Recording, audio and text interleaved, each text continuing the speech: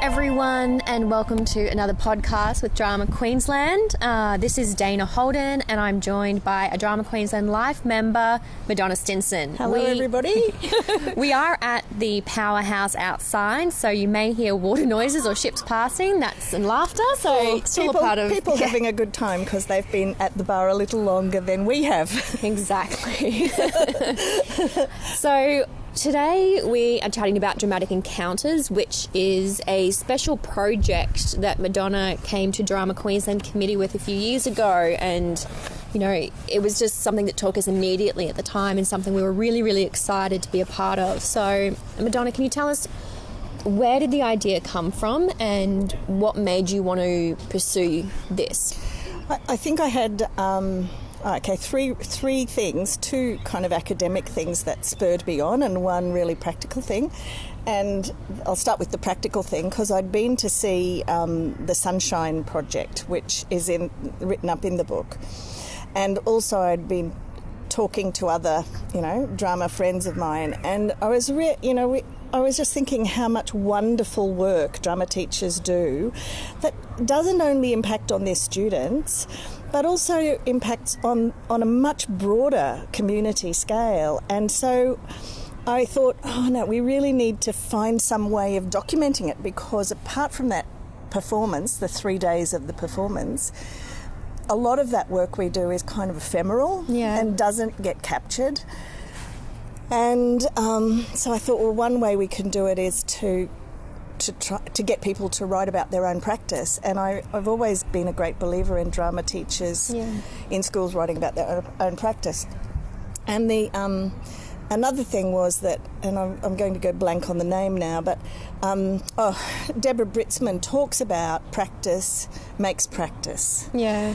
And she says that that's not enough, that we need to interrogate our practice using theory and conceptual frameworks and other research to inform our practice, because if we just continue to share practice as professionals, then all we do is we reproduce the same thing over and over again. Wow, yeah. So while practice is really important, and that was certainly the big spur for me, it was the fact that we do need to have that practice really challenged by sometimes the theory that might be underpinning it, as well as supported by the theory.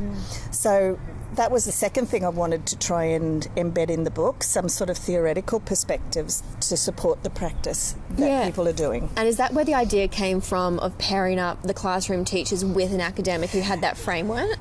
That, and also the fact that when you look back on the history of drama education professional associations in Australia, and particularly in Queensland, I guess, there's always been a really strong connection with universities, members of the committee. There's always been somebody from a university on the executive, and the founding members were all people involved in higher education. A lot of the people were. And that's always been a really strong connection. So there hasn't kind of been a hierarchy here. Yeah. There hasn't been a hierarchy of, that person's an academic and we can't get, we can't really, they can't practice anymore, and we can't get to talk to them about our practice because they're in another sort of ivory tower. So I always thought that's been a real strength of the association, and so that was one of the ways I wanted to kind of keep those bridges alive rather than let that great strength of the association dissipate. Yeah, absolutely. No, it's a great idea. And I think I know myself, talking with yourself or other people who have worked both in schools and in academia, the richness that brings, and just helps me frame my own practice. And, part of an academic's job, and something that you don't always have time to do when you're teaching, is to read the latest kind of educational theory and read the latest educational research. So, having that opportunity to share and say, hey, this is something that's just coming up a lot now in academic circles. How would you feel about working with that? So that's an important, a good possible connection. Yeah. And because I know, I did my master's when I was in the mid-90s, just before IDEA, 95. Right. And I remember it really struck me. I'd been, drama teacher for a long time by then, more than more than 15 years, I guess. I'm trying to think, doing my maths. But it was when I started to read aesthetic theory that it made me go, oh my God, I'm not really dealing with this in my practice. And I'd always thought my practice was pretty good, you know. And I was really confronted by the fact that when I was reading that theory, not just skimming it, but really reading it and digging into it, I thought, oh gosh, I need to do something about changing my practice because I'm not doing myself or the kids enough justice in their learning with what I'm doing, and which I have been doing for 15 years. So I'm a real believer in kind of digging into that theory frame to inform and to make sure our practice is up to date. Yeah, and I think you're right. I think, when you're at a school and, like we were just talking about before, like you miss lunches and things like that, digging into, that's muesli right. bars. What is that? You do go, well, I don't have time, and something has to shift off the list. And so, reconnecting with that. And I think, the teachers as part of this book really appreciated the academics in that way, but I also think the academics really appreciated the teachers and getting back into the classroom, back into that mindset. So how do you think about the chapters? What was the idea behind who to go after, what stories we were looking for, what was the priorities there? Okay, well, when I put it in as a special project, it was just a couple of page proposal, and then Drama Queensland accepted that proposal and established a committee.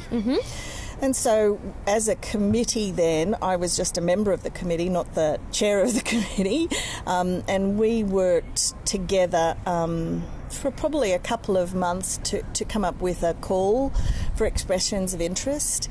And we had some criteria, like the practice had to be current at that time, had to have been done in part of a school community within the last 2 years, and that there needed to be some capacity to connect with an academic, and also the authors when they were finished, when they got through the proposal process, and we all blind refereed the proposals and ranked them and came down with a selection, and then the authors were able to ask to be paired up with a particular academic, and that's how that kind of thing worked. I have to say that a lot of things happen between the initiation and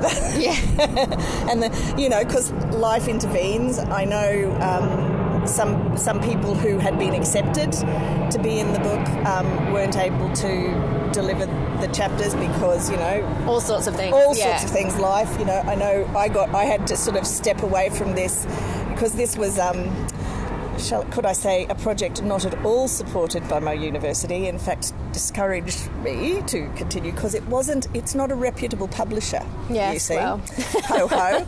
So, and I had been awarded as part of something else, a really large, couple of really large research projects, so I had limited spare time to put, so it took longer than we thought, but we got there in the end. We sure did. Yeah. So, is there anything that, if someone was considering purchasing this book from the Drama Queensland shop, how would you sell it to them? What would you say they're going to get out of it? Whether they're a classroom teacher, they're studying to be a teacher, whether they are, an academic. Who's this book for? Why? I think certainly if you're studying to be a drama teacher, it's a good marrying of theory and practice, and some of the things like verbatim theatre that you need to be doing with for your senior syllabus work in Queensland. It's a chapter on that, including some of the background and information about how that was actually brought to fruition in a particular school. So there's aspects that are very strongly syllabus connected.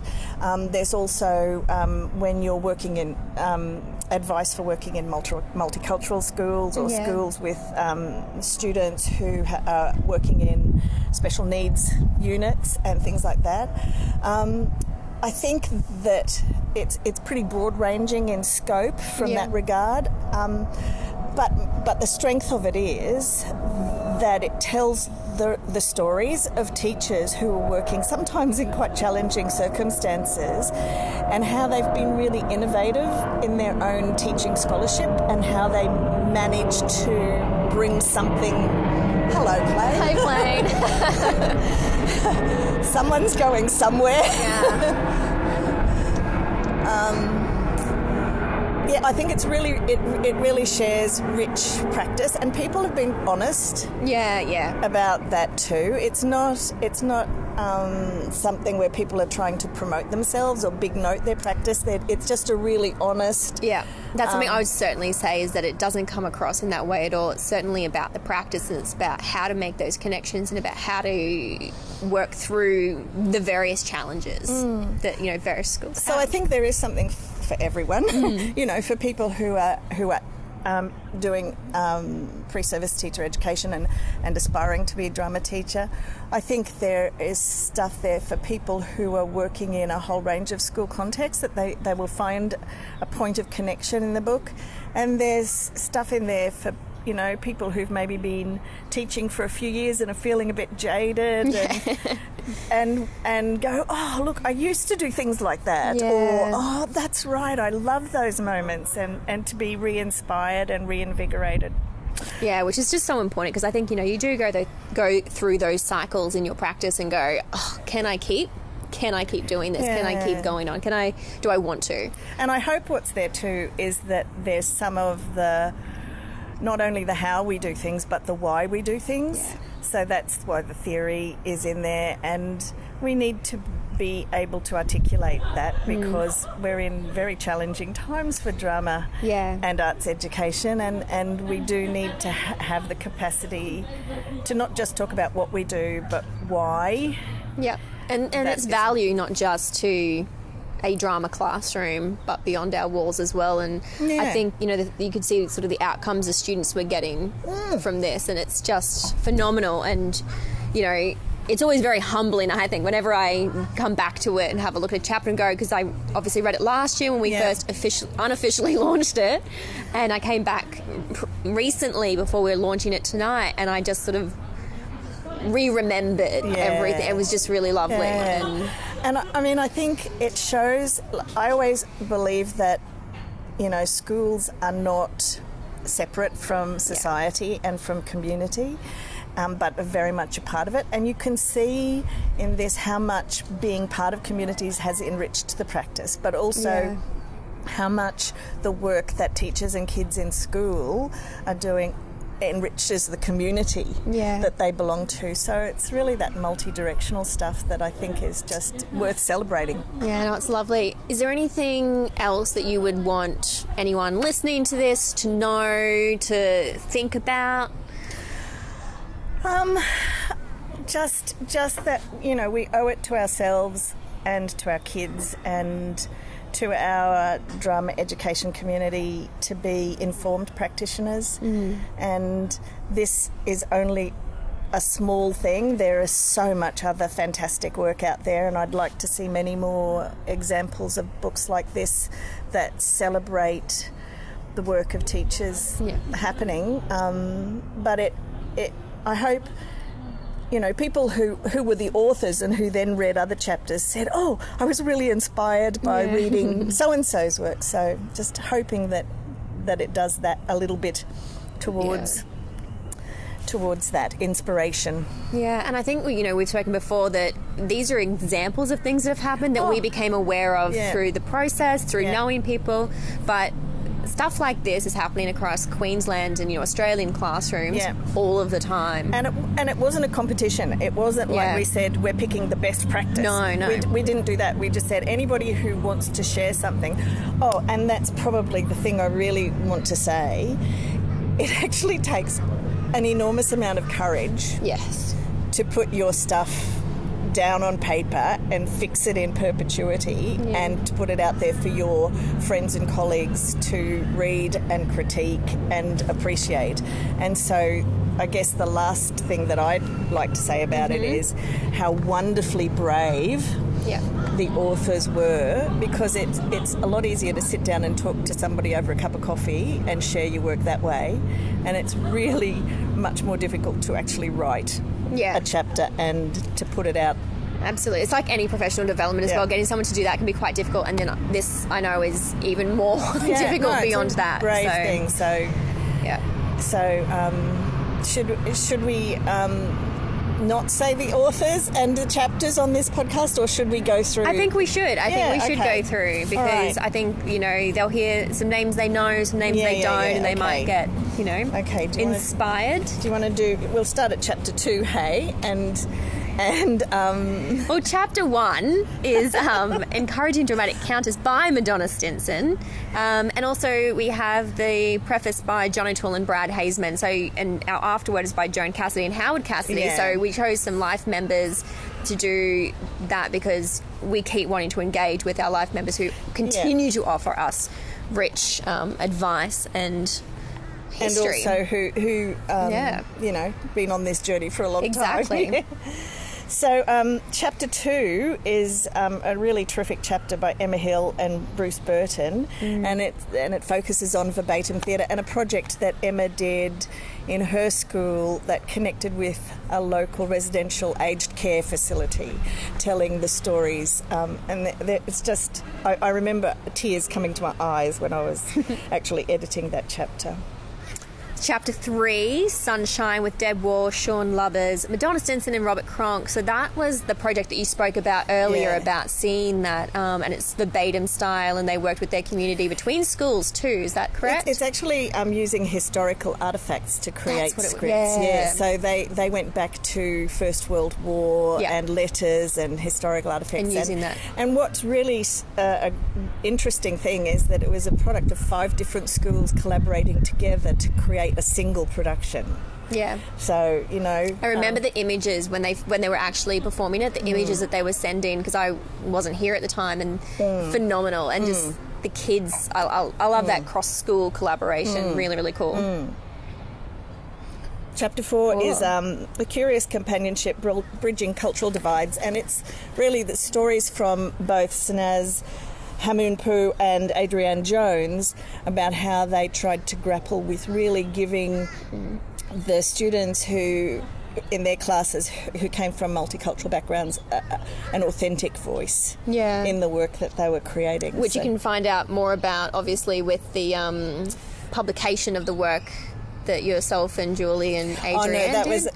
that was a different thing. This is not. But this is not with the school as well? No, it's the same school, but a different project. Oh, I know it's a different project, but you could dig deep into that cultural stuff. Because the Y Connect report is very so different ways of looking at it, but it's and then juicing it up with Madonna Stinson and Sarah Jane Ryan. So this was the where Sarah had worked in the disabled special needs. So Sarah was on our committee. Do you want to explain because she had a journey herself, didn't she? And you know more about it, where she'd moved to that department. Yeah, see, what happened was that she was attached to the special needs department at the school and wanted to work using drama, which was very new, and nobody was really terribly supportive of it, particularly the kids, to say, who thought it was pretty difficult and challenging, and it wasn't the way they wanted to work.